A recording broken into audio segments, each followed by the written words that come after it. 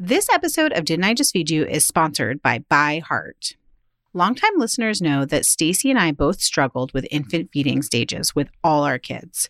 Breastfeeding was hard, and choosing a formula was, well, also hard. We're thrilled to be working with ByHeart, an infant nutrition company on a mission to make the best formula in the world. Not only is ByHeart an easy-to-digest formula, their formula is also clinically proven for easier digestion, less spit up, and softer poops versus leading infant formula. ByHeart has their own patented protein blend that includes prebiotics and an 80-20 whey to casein ratio, just like in early breast milk, which is tailor-made for a newborn's digestive system. Curious about ByHeart? Redeem your welcome offer at byheart.com/podcast with code DIJFY for a limited time. That's byheart.com/podcast and code DIJFY, short for Didn't I Just Feed You? Additional terms and conditions apply. When you need mealtime inspiration, it's worth shopping Kroger, where you'll find over 30,000 mouth-watering choices that excite your inner foodie. And no matter what tasty choice you make, you'll enjoy our everyday low prices, plus extra ways to save, like digital coupons worth over $600 each week. You can also save up to $1 off per gallon at the pump with fuel points. More savings and more inspiring flavors make shopping Kroger worth it every time. Kroger, fresh for everyone. Fuel restrictions apply. Stacy, it's time for us to fess up and admit that we're both kind of obsessed with our hair. Megan, you're spilling our secrets. But it's true and kind of with good reason. I'm the daughter of a hairdresser and you have gorgeous hair. I'm obsessed with your hair too. Even though I'm low maintenance, I really do take hair health seriously, and I'm always excited to find products that help. So I'm pretty stoked about our latest sponsor, Nutrafol, a 100% drug-free, dermatologist-recommended hair growth supplement. I'm also thrilled to be trying Nutrafol, especially since my PCOS can cause excessive hair loss, especially during hormonal shifts like postpartum and premenopause. Postpartum is actually when I first became serious about hair health. Did you know that more than 50% of women experience excessive shedding naturally within 3 to 4 months of giving birth? I did, and I totally experienced that too. Nutrafol Postpartum has ingredients that can help bring your body back into balance. It's breastfeeding friendly and OBGYN developed using clinically tested natural ingredients that help support whole body recovery and fill nutrition gaps that help manage shedding and grow stronger, thicker hair. And an added bonus, you may also notice improvements to your overall well-being, including more restful sleep, less stress, and better skin and nails. Who doesn't want all of that? I wish that I'd had Nutrafol when I was postpartum, but I'm thankful to try Nutrafol Woman. Hear, hear. Wherever you are in your motherhood journey, there's a Nutrafol for you. Join us, support the show, and grow stronger, healthier hair by going to Nutrafol.com and using the promo code DIJFY to save $15 off your first month subscription. This is their best offer anywhere, and it's only available to U.S. customers for a limited time. Plus, free shipping on every order. Get $15 off at Nutrafol.com, spelled Nutrafol.com. Promo code DIJFY, short for Didn't I Just Feed You?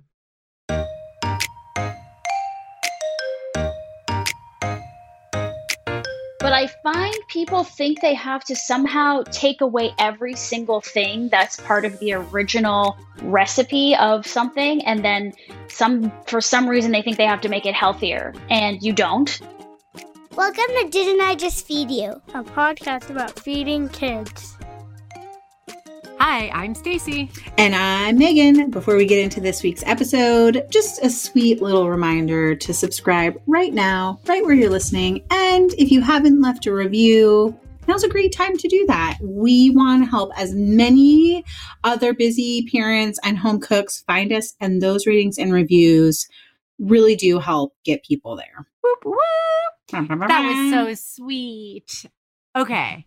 Let's dive into this one because it's a juicy interview that's part of, I don't know, we call it a series, but it's been quite a while since the first episode. Basically, we want to take time over, several months to just explore plant-based eating with kids. We're not trying to push veganism or vegetarianism. We're not trying to say if it's good or bad. We just know that there are a lot of people who are plant-based curious and that it can feel trickier when you're also feeding kids. Yes. And can I just add that we know we have several loyal listeners who are either vegetarian by choice or they eat dairy free because they have a kiddo with an allergy. And we love that plant-based cooking and eating allows us to speak to them directly because, you know, all the omnivores in our listeners community, they get all of the meatball episodes and the chicken episodes. So many. And we got to meatballs. deliver a little bit of something for everyone as much as we can. So I think of our first episode in the series being the one that we did with Dr. Reshma Shah and Brenda Davis about going vegan with kids. And in that conversation, we really talked about, is it safe? Because that seems to be a really big question. Even for people who eat vegan or vegetarian themselves, they have kids and they have questions about whether or not it's safe to eliminate animal protein when their kids are changing, growing, etc. Yeah. And maybe not safe, but maybe like nutritionally sound. Like, is my kid going to get everything they need eating a vegan or vegetarian diet, right? Right. We also did a great episode with Queer Brown Vegan. His name is Isaiah. And that was an Earth Day episode, but I actually feel like that fits this series too. Yes. No, that was intentional because it was really about like asking the second question of like, is eating vegan or vegetarian impactful in a positive way environmentally, right? So that's a like first question that comes up is it nutritionally sound for my kids? Second question that comes up is like, is that actually better for the environment or can I just eat sustainably raised beef? Which I don't know if we really answered that question, but we did get a different perspective on it. And then this one is the one I'm excited third for. question, which is like, the one I'm how do excited you about. make vegan food actually taste delicious? Which makes it sound like shade. Well, but it's that's not what I meant was to going be to say. that way. I was going to stop there because I know that's a title. We both agreed on it. It's been our shorthand about this episode. But I do want to pause and just acknowledge that saying, can you make vegan food actually taste delicious, sets an omnivore diet as the baseline for deliciousness. And I don't actually think that that's fair or accurate, but it's where we went. We're definitely coming from the assumption that a lot of people who are plant-based curious are omnivores. We know that's not entirely true. There are a lot of vegans and vegetarians who've been eating that way for a long time, but maybe have questions about how to implement that kind of diet with their kids. But I guess we are sort of coming from this default of if you're used to eating animal protein, right? So that includes cheese. Well, it's made from animal protein, right? So milk, dairy, cheese, meat. Then your palate is primed in a particular way, just like with any pattern of eating, right? It can be tricky. You and I have made jokes that, you know, and even Lauren, our guest today, said the same thing, that you get a vegan influencer who's like, oh my God, this is so delicious. It tastes just like cheese. And you try it and you're like, yeah, you obviously haven't had cheese in years because it does not taste just like cheese. Yeah. It's good, but so I think that's what we wanted to tackle today with our guest, Lauren, right? Right. And also from a chef's perspective, what are some cooking techniques that make vegetables taste great, which is helpful even if you're just a parent who's like trying to expose your kids to more plant-based food. You're not necessarily going to go all in on vegetarianism or veganism, but you want to eat better tasting vegetables. I think Lauren also really does a good job of speaking to that. So without further ado, we've said her name several times now. It's the big reveal. Lauren Toyota is the author of the best-selling cookbook, Vegan Comfort Classics, 101 Recipes to Feed Your Face, and her brand new book, Hot for Food All Day. She's been named one of Canada's most influential vegans, and she's appeared on many national television programs, sharing her expertise for making vegan food fast and fun. And I actually know Lauren from her YouTube channel, which has been around forever, and her site. It's called Hot for Food. She has amassed millions of views and devoted fans. And honestly, if you go and watch her, you'll totally understand why. Lauren understands just delicious food, period, and just happens to be cooking with all plant-based ingredients. So without further ado, welcome, Lauren. Okay, Lauren, when we hear from parents who are vegan curious, but scared to jump in, we hear two things most commonly. One is that they just don't know what ingredients to use. And the other is that they don't know how to use the ingredients to make vegan food, quote unquote, delicious. So I kind of want to just start there. When we're talking about making vegan food delicious, do you think that this requires a shift in our expectations and in our palates? No, not at all. I actually don't think it does, but there is, a bit of laying the groundwork that needs to be done, perhaps maybe to get to the level where you feel like everything is very similar. But for me personally, obviously somebody with my experience, it has always been my goal and my mission to meet people's expectations on just what is delicious food that just happens to be plant-based or vegan, right? So you shouldn't be tasting something and think, well, you just told me this is a cake, but it's not a cake and it's dry. It's dry. Or like, why is there almond flour instead of just regular flour? Almond flour can be great, don't get me wrong. But I find people think they have to somehow take away every single thing that's part of the original recipe of something, and then for some reason they think they have to make it healthier, and you don't. Yes. We love that. Yeah. So that's like my main point of like what I do with Hot for Food is so that I can meet you where you're at, which is you're used to eating cheesy pasta bakes and creamy, fatty ranch salad dressing with chicken. So it's like, what can I do that is going to make you feel the same, satisfied, like nostalgia-wise, mouthfeel-wise, and satiated is the key word there, I think. And that comes from a combination of things like fat and salt and sweetness and that stuff. Yeah, we want to ask about that, right? Because we talk about that with our listeners, that idea that to make something feel satiating, you need a little bit of salt and a little bit of acid and fat and heat. And the thing that we get asked about a lot is fat, because I think a lot of people assume that vegan or plant-based food has less fat. Is that a misconception also? And what can we use to bring that element into vegan cooking?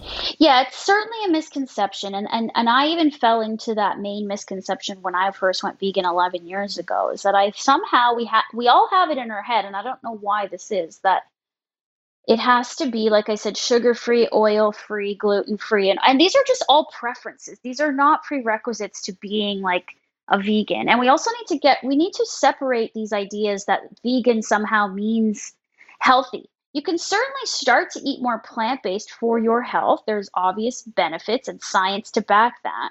But you don't have to go all the way to the other end of the spectrum and feel like you've now eliminated all your options and all the fun stuff that food brings to our lives. Because then you're depriving yourself and you're bordering on, you're now in a diet. You're on a diet. And veganism is not a diet. Veganism is a lifestyle choice. And I think that's becoming even more important and vital as we discuss the health of the world. The health of the planet is dependent on us eating more plant-based. So it's not just about your body or getting a six-pack or any of these things. None of that is guaranteed when you go vegan.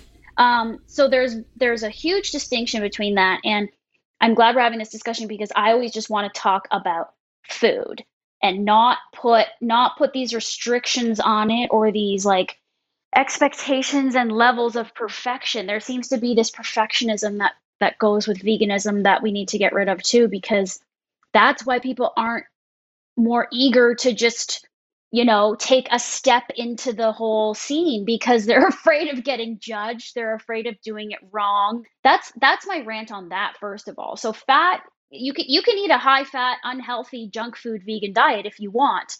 That's your decision.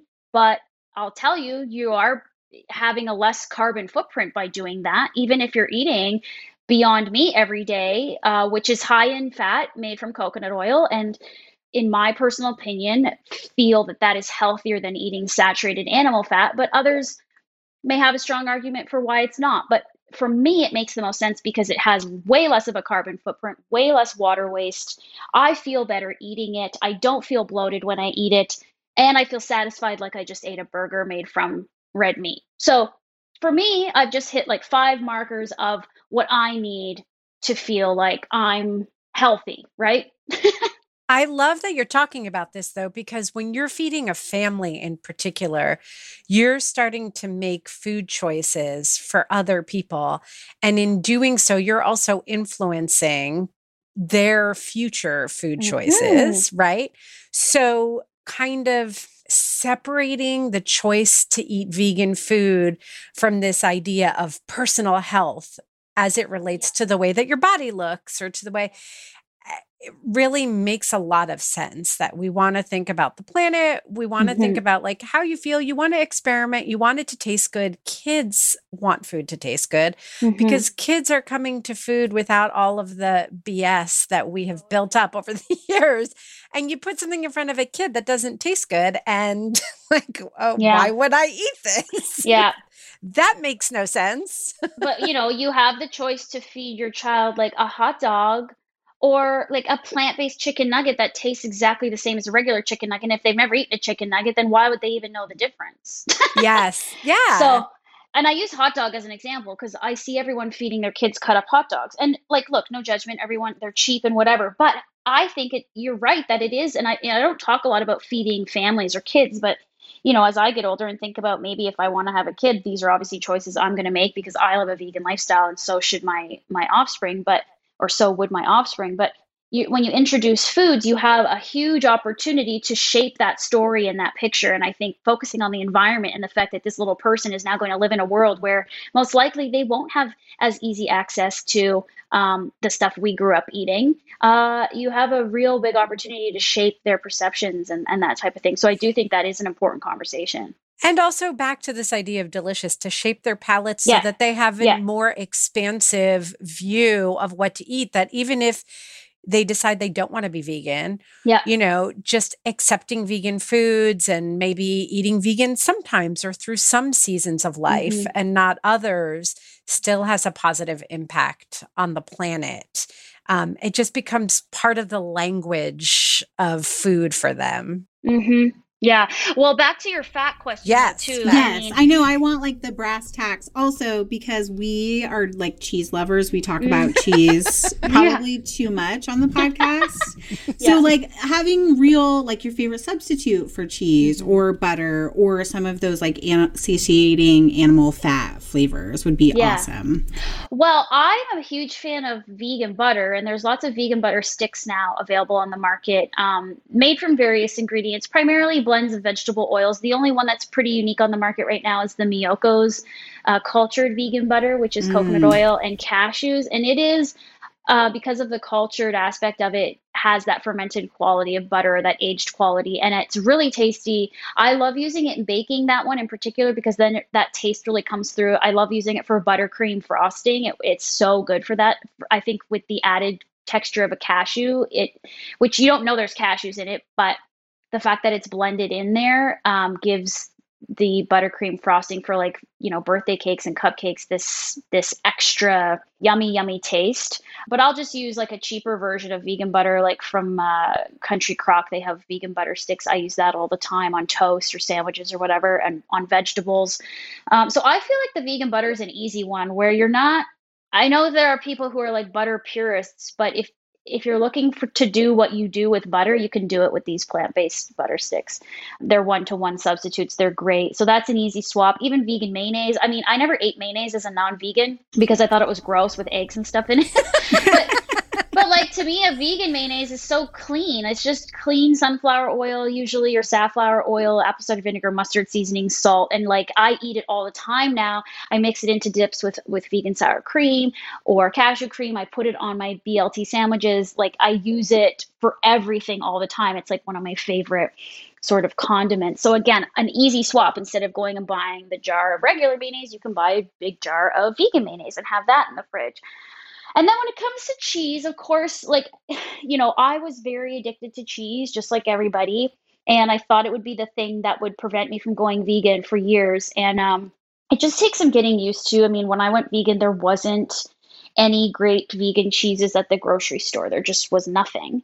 And that's why I started kind of making my own cheese sauces and cream sauces and things out of not just cashews, but like, I have a nacho cheese that's just like that orange, like, pump cheese you get at the movie theater. And it has, I love that. Yeah. And it's like one of my most popular recipes. And it's so good because there is actually no nuts in it. So it's actually low in fat, and it's made from just potatoes and carrots and seasoning. So it's vegetable based, which sounds crazy. And you're like, there's no way that tastes like cheese, but like, ask anyone I've given it to and they're like addicted to it.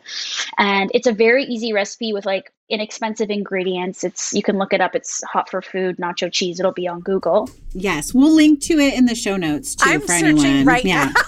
Yeah, it'll convert people, this recipe. And so, but now, in 2021, we have you go to a grocery store, not just a Whole Foods, but I'm just going to use Whole Foods as an example because it's across the street from me. Like, the whole section of vegan products is arguably almost the same size as where all the regular dairy is.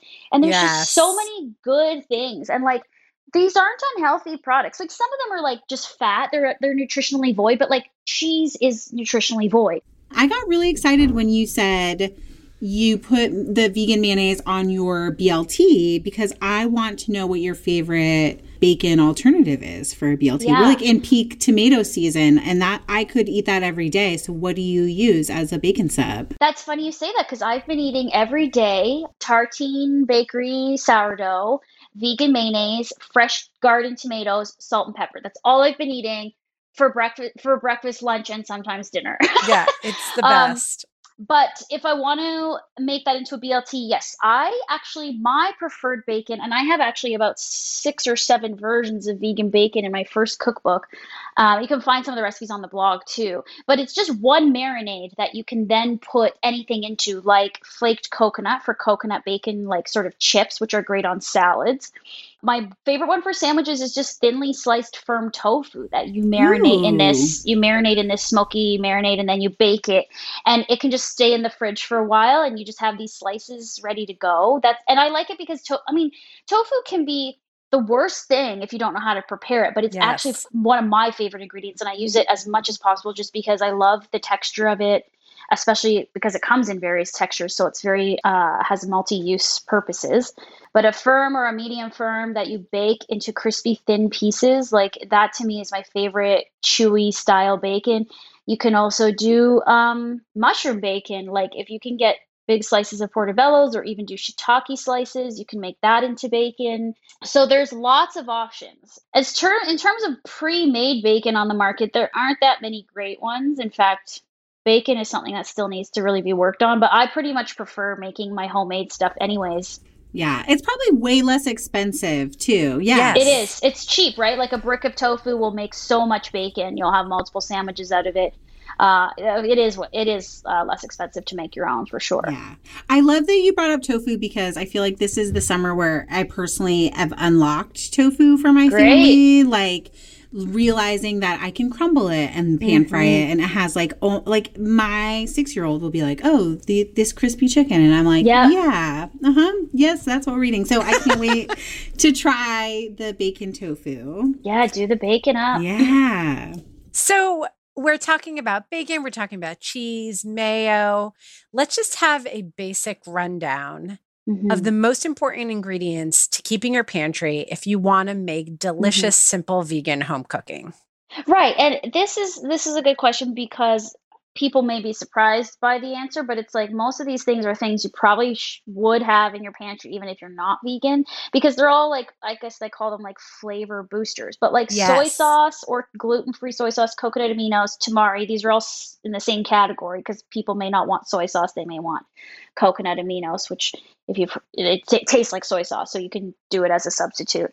So soy sauce is like a must-have. You must have a large jar in the cupboard or in the fridge because it's going to be handy for your bacon marinade, but also like any sauce, all kinds of stir fry sauces. It's obviously like umami and sodium, but it's like got this deep flavor. So anything like that is like a must have because you're always trying to layer and build flavors onto these like sort of, bland things like tofu or tempeh that do need sauces and marinades. So soy sauce is one. I mean, a nut butter or multiple nut butters, peanut butter, or if you can't have peanut butter, almond butter, sunflower butter. Again, this is a fat component too. So you can add healthy fats from nut butters into sauces and dressings without using just like oil.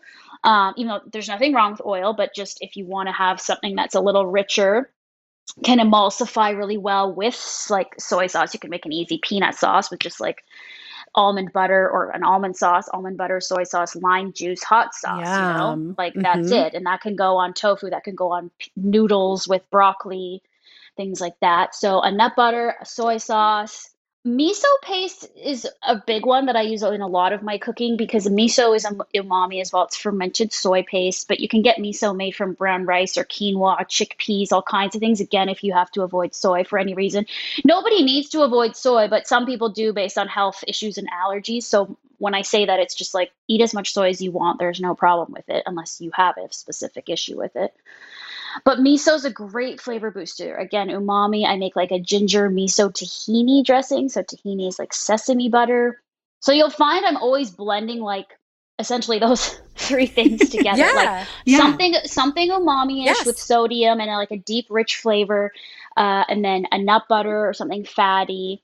I mean, lemons and limes everyone has those. I use a lot of fresh citrus in a lot of cooking. It always sort of is a thing you add at the end. It just brightens your food. It brightens that flavor. It balances things out because you're adding acidity. So going back to that sort of trifecta or that like quadrant of salt, fat, acid, heat, like always keep that in mind. That is absolutely true. And it will definitely level up your cooking in terms of just like if you're like, what is this missing? This isn't as tasty as it could be. Like, have you accomplished one of those, all those categories in one?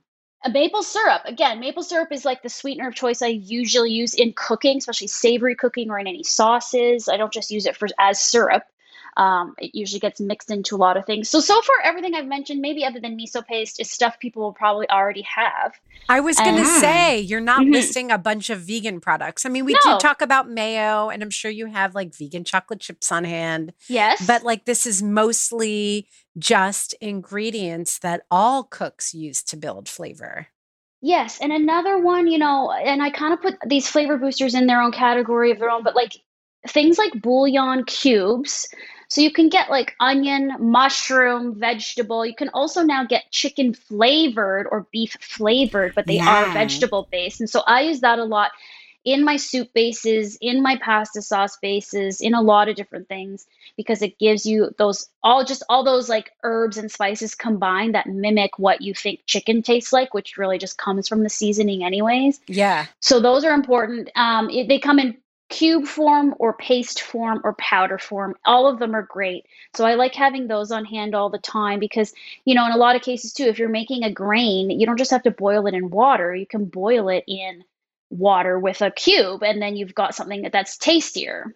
And then like curry paste. So there's a lot of vegan friendly, just like green and red curry paste. And again, you can make curry with coconut milk, easy with vegetables and tofu, or you can also use them in other sauces or dressings. Again, you're adding spice, heat, these layers of flavor.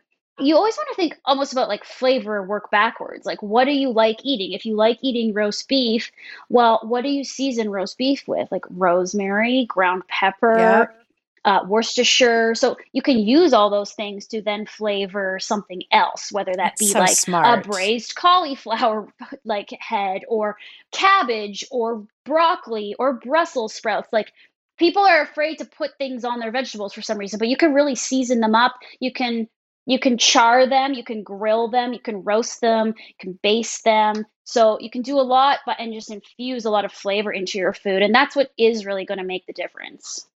I love this conversation so much because I feel like, Megan, it's not that different than what we say when we're talking about, conventional or animal-based protein cooking, because chicken, I might think chicken is delicious, but really it's about how you cook the chicken. It's about what kind of heat you put on it and then the flavors that you layer on top. And it's the same thing, but we're talking about using vegetables and plant-based proteins instead. Yeah, it is the same. And I think that's where, going back to kind of the beginning of our conversation, we miss the mark. We think we have to do everything 100% differently because we're vegan now, but you actually don't.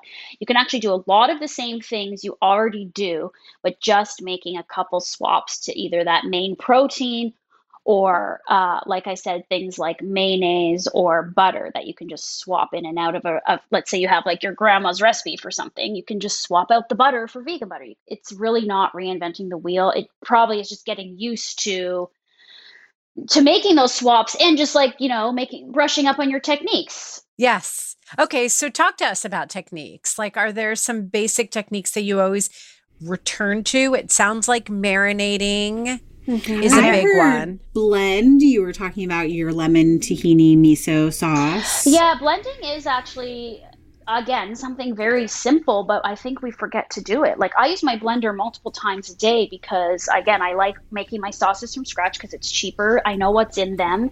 And mainly it's cheaper. If you're buying bottled dressings and stuff like that, you're wasting a lot of money. And then you can customize. So I'm a big blender. I think people who follow me on my channel know that, like, I say my Vitamix, my blender is my favorite tool, and it's so versatile. And sometimes when often actually when you blend things, you're just getting a better texture. So sure, you could shake together the dressing in a jar, but sometimes when you blend something like a nut butter, again, emulsification with acid and whatnot, it actually comes out much better because you've blended it with that power. We had a great conversation with Tess, the blender girl. And I think it's a good moment to refer back to that episode because it was amazing talking to her because we went in, both Megan and I are professional cooks. We're like, we know how to use a blender. And she talked about it on a whole other level, but having to do with how you create totally different flavors using your blender. Yes, you do, right? Because you take something like I don't know, something I just did recently, like roasted peppers. Like a roasted red pepper tastes one way when it's sort of whole or out of the jar or out of your oven. And it tastes entirely different. And it can change things when you blend them with other things like tomato paste and olive oil and stuff like that. So yeah, I love Tess. She's amazing. She knows everything about the blender, but it's true. And you can blend whole nuts into sauces. And that's a big vegan thing. And you can do that all the way from the thinnest texture of a milk. You can make your own nut milks, which truthfully I don't do, but you can do that. And then you can make just with less liquid, you can go all the way to the butter texture. Or again, we're going in between texture and getting something like ricotta cheese or like even blending tofu. I blend so much tofu. Like I make a homemade cream cheese that's just tofu and a bit of coconut oil and seasonings. And it's super simple. And it requires a blender, but like you really transform that tofu and you would never know it's tofu. Oh, that's awesome. I want to try that. It's delicious. If y'all have been listening for a while, you know that both of our families love pickles, like big time. So, of course, we jumped at the chance to work with Grillo's Pickles. And oh boy, have we made everyone happy. Grillo's is going to make you happy too. We've been fans since long before they became a sponsor, and we're telling you, these are the best pickles we've ever had. In fact, they are perfect for packing in your kid's lunchbox, make a fantastic healthy after-school snack, and they're my favorite way to top my famous fried chicken sandwich. Made with a 100-year-old secret family recipe, Grillo's uses only all-natural, high-quality, garden-fresh ingredients to deliver crunchy, tangy flavor with zero artificial preservatives or colors. And all of their pickle varieties are made cold, shipped cold, and sold cold, which gives their products a distinct crunch and bold flavor. Grillo's pickles come in original dill, hot, and bread and butter flavors, and a cut for every occasion with holes, spears, halves, chips, and thin sliced sandwich makers. And their latest product, Pickle de Gallo is a pickle-based salsa that's amazing on a chip or as a topping for burgers and dogs. We are completely obsessed with this stuff. No, seriously obsessed. All you have to do to get your hands on this goodness is head to the refrigerated section of your local supermarket, including Whole Foods, Target, Kroger, Safeway, and Publix. Go to Grillos.com/DIJFY to grab your exclusive coupon for $1.50 off your Grillos purchase. That's about 25% off most of their products. And also find a store locator.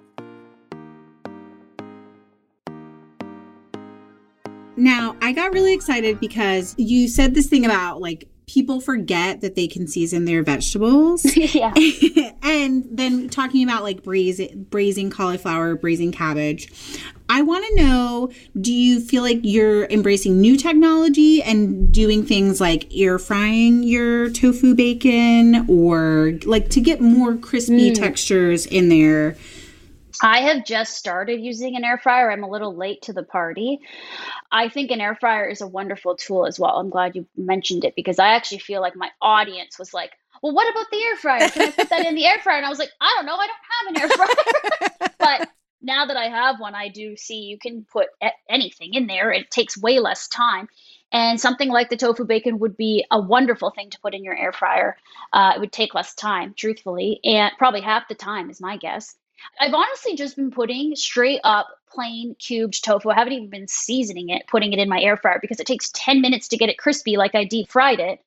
And then I just put that on like one of my favorite go-to meals right now is just like a rice noodle bowl with like a spicy hoisin sauce with lime juice. It's really easy, but just to put that crispy tofu on top elevates it. And it doesn't necessarily need seasoning because I'm putting a nice sauce on this salad bowl. So it's got like cool rice noodles and then like chopped lettuce and mint and basil and carrots and then like pickled cucumber and like the tofu just without any salt. I don't know. It's like so easy. But like in that case, I feel like for me, it doesn't need a bunch of seasoning, but you could certainly do a dry rub, throw it in the air fryer, and it's just so fast. So I think air fryers are really good too for families because they're big, they can hold a lot of food.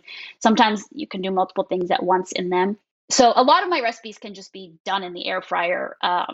And people who have more experience with air fryers probably already know, like just watch the food, like make sure you don't overcook it. And I think that this also speaks to this layering of flavors, this idea that you can take tofu that's just giving you texture life because it's so crispy and delicious because you did it in the air fryer.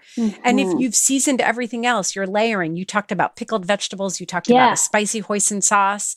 The fresh herbs, like you've got it. So, going back to the idea of techniques, you're blending, you're making sauces, you're marinating, you're layering flavor, you're thinking about texture, which again is just back to basics. Back to basics. Yeah. And I think we always want things to be fast. So we cut corners in our own kitchens, right? I come from this place where, to me, what I just described to you is easy. I get that may not come naturally to everybody right away. But if you can start breaking down your meals like that in those layers and thinking about how you're building flavor and texture, then you should end up with something really delicious and edible and maybe slightly unique from what you're used to. So it's really, expanding that idea. And I do wonder if people are curious about eating more vegan food, if it might help. This is not everybody's favorite suggestion, but doing some meal prep, because having crunchy pickled red onion on hand already, having a few sauces that you already prepped that are waiting in your fridge for the week, that makes it a lot easier in the moment than having to create those layers every single night, especially if you haven't, flexed that muscle yet. I think that would be really helpful to people for whom this is new. 100%. And I think you defined meal prep in the best way, and it's the way I look at it, because if you go through my 2 books, you'll find there's so many mix and match sauces and techniques for different dishes. You don't just have to do that one technique for that one recipe, but you can air fry that tofu, like I said, put it away for the week and still have it. Some people think meal prep means like prepping everything, like making sure all your carrots are shredded in advance. And like, you don't need to do that. It's just having to have a few sauces on hand, like you said, like maybe a couple pickled things and like 2 cooked grains on hand. Like that's all you need. The rest you can just add in as you go. And doesn't take much time, right? Like chopping some vegetables or grating some vegetables or whatever. So yeah, this for me, it's actually the sauces are really important. If you can just make a couple of my sauces and have those ready to go, then you can add them to anything, whether it's pasta, grain bowl, or whatever. Yeah. We've talked about the concept of nextovers too, which is sort of like you fold that prep into your weekly meals. So one night when you're making crispy tofu for something else, you just do a double batch. So then you have crispy tofu for another night. And then the following night you make something that requires a sauce. And then that happens to go with the crispy tofu from another night. So I think people can get easily overwhelmed by the idea that they have to make one sauce every night, but they could be making one sauce that lasts them all week, or they're making 2 sauces a week that season everything. For sure. That is a concept I've infused into my latest cookbook. And I like you use the word nextovers. I hadn't heard that, but I call it level up your leftovers. So I actually show people how to take, let's say you make, like one example in the book is you make tortilla soup. So it's a vegetable-based tortilla soup with shredded jackfruit. But you can actually, and here comes back to this technique, you can take some of the soup, like 2 cups of it, and blend it, like all the chunks and everything, and you just add a couple other things, and then it makes an enchilada sauce. So now you can, that's so now smart. you can make stuffed enchiladas in a bake with this sauce and use that leftover soup. So I'm really showing people so you don't have to eat you don't have to eat soup 5 days in a row. You can just eat soup for 1 or 2 nights and then take what's left over and transform it completely into a whole other dish. So that to me is, again, a key thing of keeping things interesting, making sure you don't get bored of this new plant-based idea that you're trying to work with, and keeping things really flavorful and using those basic techniques we've outlined today over and over and over again. And then you'll get really used to doing that. And I feel like I've empowered my audience who's been following me for a while to start doing that on their own. They'll tell me, they'll be like, I blended this into this, and they've just made up a whole new thing out of my recipes. And I'm like, yes, that's what I want you to do. You don't have to follow my recipe. These are just ideas. And now you take it and run with it. I love that so much, because I feel like when you really try to empower people to cook at home and be adventurous and get their sea legs, so to speak, in the kitchen, you do end up asking them to do some things repeatedly. You're going to make this soup a couple of times. You're going to turn it into enchilada sauce. And people will be like, oh, but I get bored. But also, if you're just flying by the seat of your pants, you're probably going to get bored too and make the same things over and over. That's kind of what we do when we're busy and trying to feed our families. But if you do it in this way where you're following some directions, that it's going to work out, 3, 4, 5 times in, you're going to know how to do it yourself. You're going to start to get ideas and inspiration. That's when it hits. It's really about making habits. Yes. And just being willing to go along, same thing with meal planning. Oh, but I'm going to get bored. Just do it for a couple of weeks. Because once you see that it works, you're going to start to be inspired and you're going to be able to riff. And that's when it gets more interesting. 100%. And it is that mental exercise or that mental reprogramming that's really what this ask to eat more plant-based is about, because everything we do with food is so habitual, right? It's habits. It's all just habits. So totally. You just have to form some new ones. It only takes 2 to 3 weeks. Okay. So Lauren, before you go, I have to ask, because I love tofu also, maybe not quite as much as Megan, but I'm going to get there because I do like it. But I need to talk for just 1 quick minute about the other plant-based proteins, because sometimes I get nervous about using them.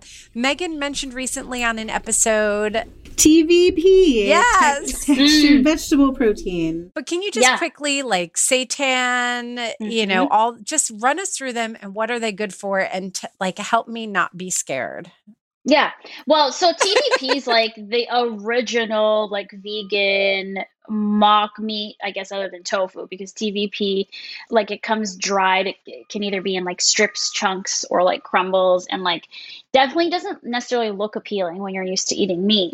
But it does have a great texture. You're getting that chewy mouthfeel. It requires seasoning, for sure. So you have to get used to, again, giving it a marinade, soaking it in broth, doing this whole thing, and then either pan frying it to get it crispy, or roasting it, or again, air fryer. So kind of going back to those same ideas. I don't use a ton of TVP, to be honest. I actually use soy curls, which are similar, but they're just pure dried soy, and they're so much like meat. Like I make a chicken shawarma out of them. I make never even heard of soy curls. I know. Okay, well, look them up. They're by a brand called Butler's, again, like an older brand that's been making these for years, kind of like a old school vegan secret. Butler's soy curls. They're like a name brand. I order them online. Probably easier to order online than like searching at like your local store for them, because they're not in every store for sure. But they are just like larger chunks dried out. They do look like dried chicken or something like that. But I'm looking at them now. They look seriously like shredded chicken, like 100%. So I have a lot of recipes in the new book that use them actually, because they're kind of I was experimenting with them for the couple years prior to making this book, and I just found them to be so good. They're so filling, and you can do different things with them. You add whatever seasoning you want. So like I said, I have a chicken shawarma one, but then I have like more of a beef soy curl thing. And so it can take on many different forms. So soy curls is a good one. Seitan, yes, seitan you're starting to see now. You can actually buy it in stores. So if you go to where the tofu is sold, you'll see brands like, oh shoot, the name is escaping me. Upton's, yes. Upton's, and there's a couple other brands. They have like pre-made and seasoned seitan chunks or strips. And so again, people who are celiac can't eat this. Seitan is pure wheat gluten. So it's the gluten separated from the starch and the fiber, and the gluten is very high in protein. So if you're trying to not eat gluten, or you can't eat gluten, that one's not going to be an option for you. But the soy curls are fine. The tofu is fine. Tempeh is another great sort of whole food. It's just fermented soybeans. And again, some tempeh can be mixed with other grains like brown rice or buckwheat and whatnot. And it's fermented, so it's got the probiotic formulas and stuff. It's good for your gut. Tempeh is an interesting one. Not everybody loves it, but again, it comes down to preparation really. And the brand of tempeh you're buying. They're not all the same. So I happen to like actually the Light Life tempeh, which you'll find everywhere now. And it has a funny texture, tempeh. Like, is it meant to be crumbled? Again, I make tempeh bacon, so I do strips, thin strips. Okay. I do tempeh bacon crumbles as well, if you want more like a bacon bit. So yes, you can crumble it. I've even done like more of like a taco style seasoning on the crumbles for tacos or burritos. And if you crumble it, it's actually a little more palatable, because you'll find if you've ever ordered tempeh, like say in a restaurant, I'm actually quite disappointed with the way they serve it in restaurants, because they just bring out these big chunks and you're like, this is not appetizing, especially if it doesn't have totally. Especially if it doesn't have enough sauce on it. You're like, well, this is gross. So you start by crumbling it and then really just seasoning it and getting that marinade baked in there, and you'll just find, oh, it's a chewy, yummy, crunchy, chewy thing. Like it doesn't matter what it is. Yes, totally. And to go back to seitan, it's a good one too for like deli meat. So if I love eating like tofurkey slices, I actually like, so tofurkey is an old school brand too, but they make great deli meat. Like they've improved their recipe like so much since back in the day. So I eat their deli meat on sandwiches with just like lettuce and mustard, mayonnaise, pickles, sauerkraut, tomato. I love that. But you can make homemade seitan. So I have a really good staple seitan recipe in my first cookbook, Vegan Comfort Classics, and it makes just this big loaf that you can use for multiple recipes. You can thinly shave it on a mandolin and make like a Greek style kind of donair sandwich or whatever, or like a gyro sandwich, I should say. And then I make a Philly cheesesteak with it. I've seen people, cut it into chunks and put it on pizza like a sausage. So seitan can be really versatile, and again, it is one of the more like old school vegan meat substitutes. And what else did we not cover? I mean, then you can, now there's tons of products on the market that truthfully are very, very good. They're getting so good that they're becoming, very comparable to meat in terms of texture, nutritional profile, and all of that. So, actually better nutritional profile, because it doesn't always have the saturated animal fat. And then, always things like whole grains can be great, just regular whole grains, quinoa, soba noodles, like which are buckwheat noodles, brown rice. I'm missing a ton. I like amaranth. I've been eating amaranth recently. And legumes. Don't forget about, lentils are incredibly versatile. You can make like a tomato meaty sauce with lentils. Yeah, I like lentils over all the other beans personally, but just because they're easy to digest, they cook so quickly.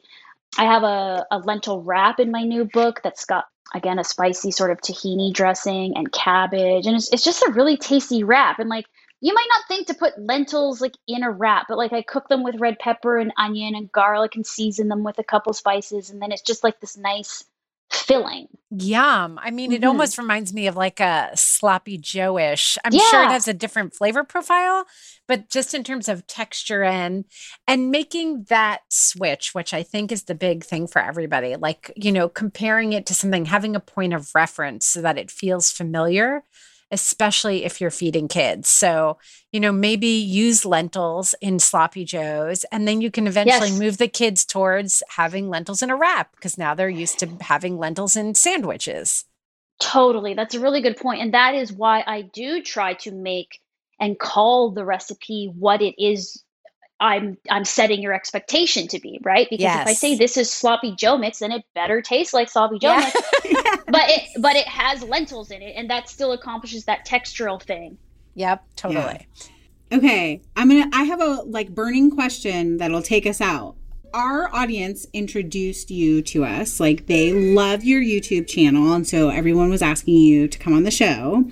But if we were going to try to get the other busy parents and busy home cooks who listen to Didn't I Just Feed You to buy just one of your cookbooks to start cooking more vegan food at home, is it Hot for Food All Day, which is your brand new cookbook, or Vegan Comfort Classics? I know it's like choosing between a child, but but listen, we do it. Do that. We do it with our real children. So yes, of course. I'm glad you're being honest about that. No, it would. Well, thank you for everybody for requesting me to come on the show. I love that, and I'm happy to be here. And I would say it's Hot for Food All Day. It's the new book, and that's only because I almost did a backwards thing. I actually started thinking a little bit more about, okay, what are my actual easy go-tos that I make that for some reason I don't think are worthy of being published on the blog, but actually these are the things people want to be making it because of the ease and the prep. And then this idea of leveling up the leftovers is a huge sort of thread throughout the book. And I think that that's going to be helpful for people who listen to your podcast who do have the families. A lot of things can be made in advance and frozen, made in advance, and then transformed into other things. The recipes are honestly just easier in this book. I wanted to come out with a bang with that first one because what I had been doing on my YouTube channel was recreating all these nostalgic comfort foods. They require a little bit more work, and they were meant to be really impressive and show-stopping. And so those recipes have a little bit more labor involved, whereas I deliberately made the new book a little bit easier and just more accessible everyday style cooking. So I would definitely check that one out. Awesome. We love that. Cannot wait to get our hands on it. Thank you. Thank Lauren, you so much for joining us today. It was awesome. Thanks for having me. I loved talking with Lauren, and spoiler alert, we cut part of our interview with her to bring into a mini episode exclusive to our supporting member community. I'm so excited for that episode. Lauren says something that is researched and sound, but that both Megan and I have opinions about, but different opinions. Very strong opinions. Different strong opinions. And so we were like, this is super interesting content. So we made a little mini about it. And if you want in on that, you can join our listener group. But anyway, I love this interview because, we started by saying cooking animal protein is the default here. But really what we learned, and what I think you and I know and hope that people really get, is that cooking, period, uses all the same basic techniques. You make things delicious by applying high heat, by salt, fat, acid. Yeah, that's it, right? Like, it's the same principles. It does feel like the biggest difference with vegan cooking is the fat. You have to use different fats. and learning how to use those fats effectively in your cooking, learning how to coax the most flavor out of them seems to be the biggest shift when you're doing plant-based cooking. But they're there. Those fats are out there. Yeah. My biggest takeaway was that there are lots of other vegan proteins that I haven't even tapped into. Like all those alternative meats are really trendy the last couple of years, but there are classics like TVP and tempeh. I want soy tofu. curls. Yes. Yes. Super. Me too. And so that got me excited because I love to try new things and be like surprised by them and find other ways to feed my family that are not just like ground beef and pasta. Yeah. Have you cooked with jackfruit at all? I have, mostly like buying it canned. So then you can just kind of season it however you like. I've never bought it fresh and processed it. Have you? No, I haven't bought it fresh and processed it, but I have bought it canned before. I don't know. I really feel like a lot of this is a mental game too, because I doused it in barbecue sauce. It had a good texture. It had a barbecue sauce flavor, but there is something in my mind. There's an emotional piece where I'm like, but I know I'm not eating chicken. Yes. And that can just be okay. That can just live there. But I think there was a time when I didn't know how not to judge that. I know I'm not eating chicken and therefore it's less satisfying. And I think that Isaac, my older one, is also like that. Mm-hmm. Like the minute he knows he's making a judgment, instead of just letting like his mouth and taste buds experience the food and just accept it for what it is. I don't know. I do want to close out by pointing that out, that I do think that it takes a commitment to plant-based eating and kind of shifting your mental model a little bit, or your mindset rather. Yes. And we've talked about this a little bit in other episodes, that maybe if you're really trying to like incorporate half TVP or like half lentils in something where you would normally use ground beef, maybe that's like actually not the place to start, so that you don't turn your kids off of their favorite, like if it's Sloppy Joe's, but instead get a little bit creative with either the format of how you're serving it. So like not making a jackfruit pulled barbecue chicken sandwich and instead making it like a bowl. So you're already getting more plant foods in there, but then you're also not like ruining them for some of your go-to meat centric. That's so recipes. Interesting, because I was going to say the complete opposite. Oh, so really? Yeah, because I feel like just psychologically, I feel like, well, first of all, I think both pieces of advice are equally valid. Right. Like, what do you know about your family? That's right. Right. Like Isaac might be more judgmental if you're trying to give him a burger that's half mushrooms. Yeah. Maybe? I don't know. I mean, I feel like if I put jackfruit on a plate and made a bowl, he'd be like, WTF. I think he's always going to be like, WTF, right? But if I make it as close to his, like if I build on something I already know that he likes, and I don't know, I feel like that would go over better. Also, the goal isn't to get them to like take their first bite or and be like, I love this. Yes. Yeah. I mean, that's not realistic. If we put that kind of pressure on us for every meal, right? We wouldn't be still in the game. It's just like, okay, like he was like, this is good. It's just not as satisfying as chicken. Okay, like that's totally fair. But he ate it and I can do it again if I'm so inclined. And like over time, your taste buds adjust, your mindset kind of shifts because you're used to it and it's something new. But typically, you know, I've always started with foods that are familiar and that they like. Yeah. So I'm really interested. I wish we could do a poll right now, like live on the air, and see like how many people take the approach of, I'm going to try something completely different, or I'm going to try something that is familiar and comfortable and just adapt it to be vegan or vegetarian. I bet it depends on your kind of eater, like a more adventurous eater who just is reticent about plant-based eating, or if you have a kid who's picky or has sensory issues, it is typically suggested that you start with what they know because there are fewer new inputs for them to process. And that can help it from being completely overwhelming. Like wait, why is this in a bowl and in, but like having that roll that they love, having the exact barbecue sauce that's their favorite, like only changing one variable. I'm just curious in general if people are going to be inspired after they listen to this episode to try things, because, and I'll have to share this on Instagram. Yeah. I'm going to try Lauren's vegan nacho cheese because she says it's a game changer. And that was the one moment where I loved everything she said. I was on board. And I'm still obviously on board, but I was like, you're like, we'll see. We'll see about that. Nacho cheese. I love the concept. I love how she approached it instead of going with the cashews, which is every vegan cook's home too. But we'll see. So you guys should definitely be following us on Instagram to find out how that goes. I'm going to try to pay Isaac to see if I can as chief financial officer, Didn't I Just Feed You funds to pay Isaac and Oliver to be taste testers. We'll on see. Instagram. We'll see. I think I can easily get Oliver. Isaac has definitely entered the phase of no putting me on camera. So he could be like not on camera. It could be an overhead shot where we see the cheese, but we hear his reaction. I would be okay with that. I would find that acceptable. That's great. Okay. I'm going to tell him. One last, this is a surprise I'm throwing at you before we wrap up this episode. Wow. Okay.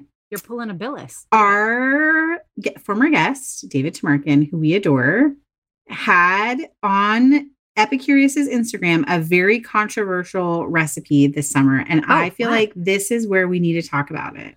What is it? I need to get my phone. I need to see right now. Bread steak. So instead of having a steak, you fry a really high quality piece of bread. And then you serve it as though it were a steak. Like cauliflower steaks have been popular. Eggplant roasts. My mom tried to serve us one Easter and was disastrous. Okay, I have big feelings. I'm ready for them. I just think that it actually works against getting everybody to experiment more with plant-based eating. If that's your intention, which I believe it is in his case. Yes. Actually, right? It is. Don't call it steak. Like, no.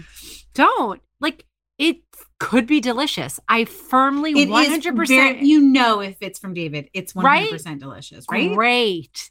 Freaking great. I'm all for it. I want more delicious, like hearty, interesting, creative vegan food. Like, I'm so down.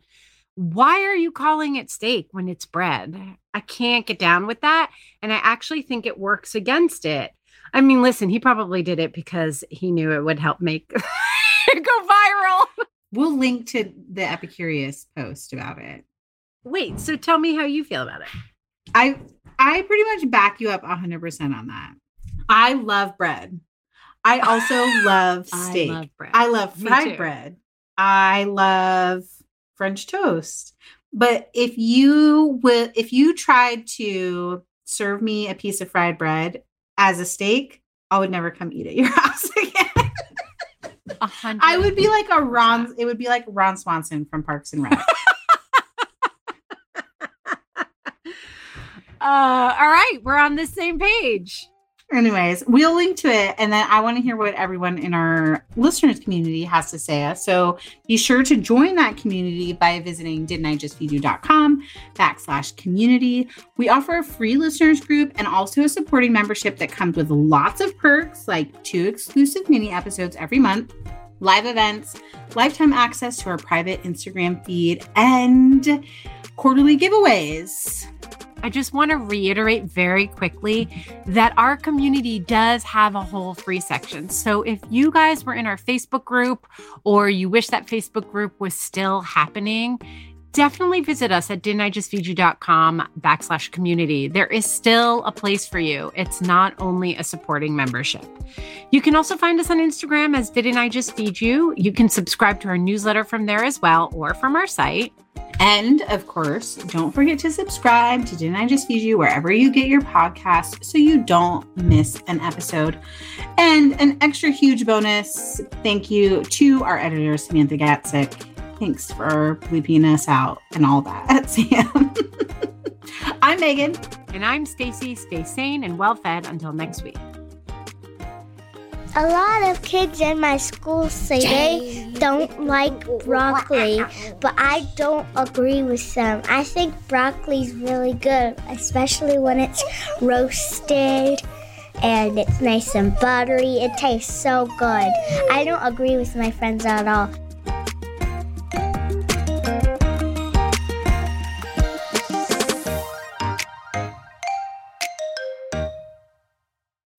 When you need mealtime inspiration, it's worth shopping Kroger, where you'll find over 30,000 mouth-watering choices that excite your inner foodie. And no matter what tasty choice you make, you'll enjoy our everyday low prices, plus extra ways to save, like digital coupons worth over $600 each week. You can also save up to $1 off per gallon at the pump with fuel points. More savings and more inspiring flavors make shopping Kroger worth it every time. Kroger, fresh for everyone. Fuel restrictions apply.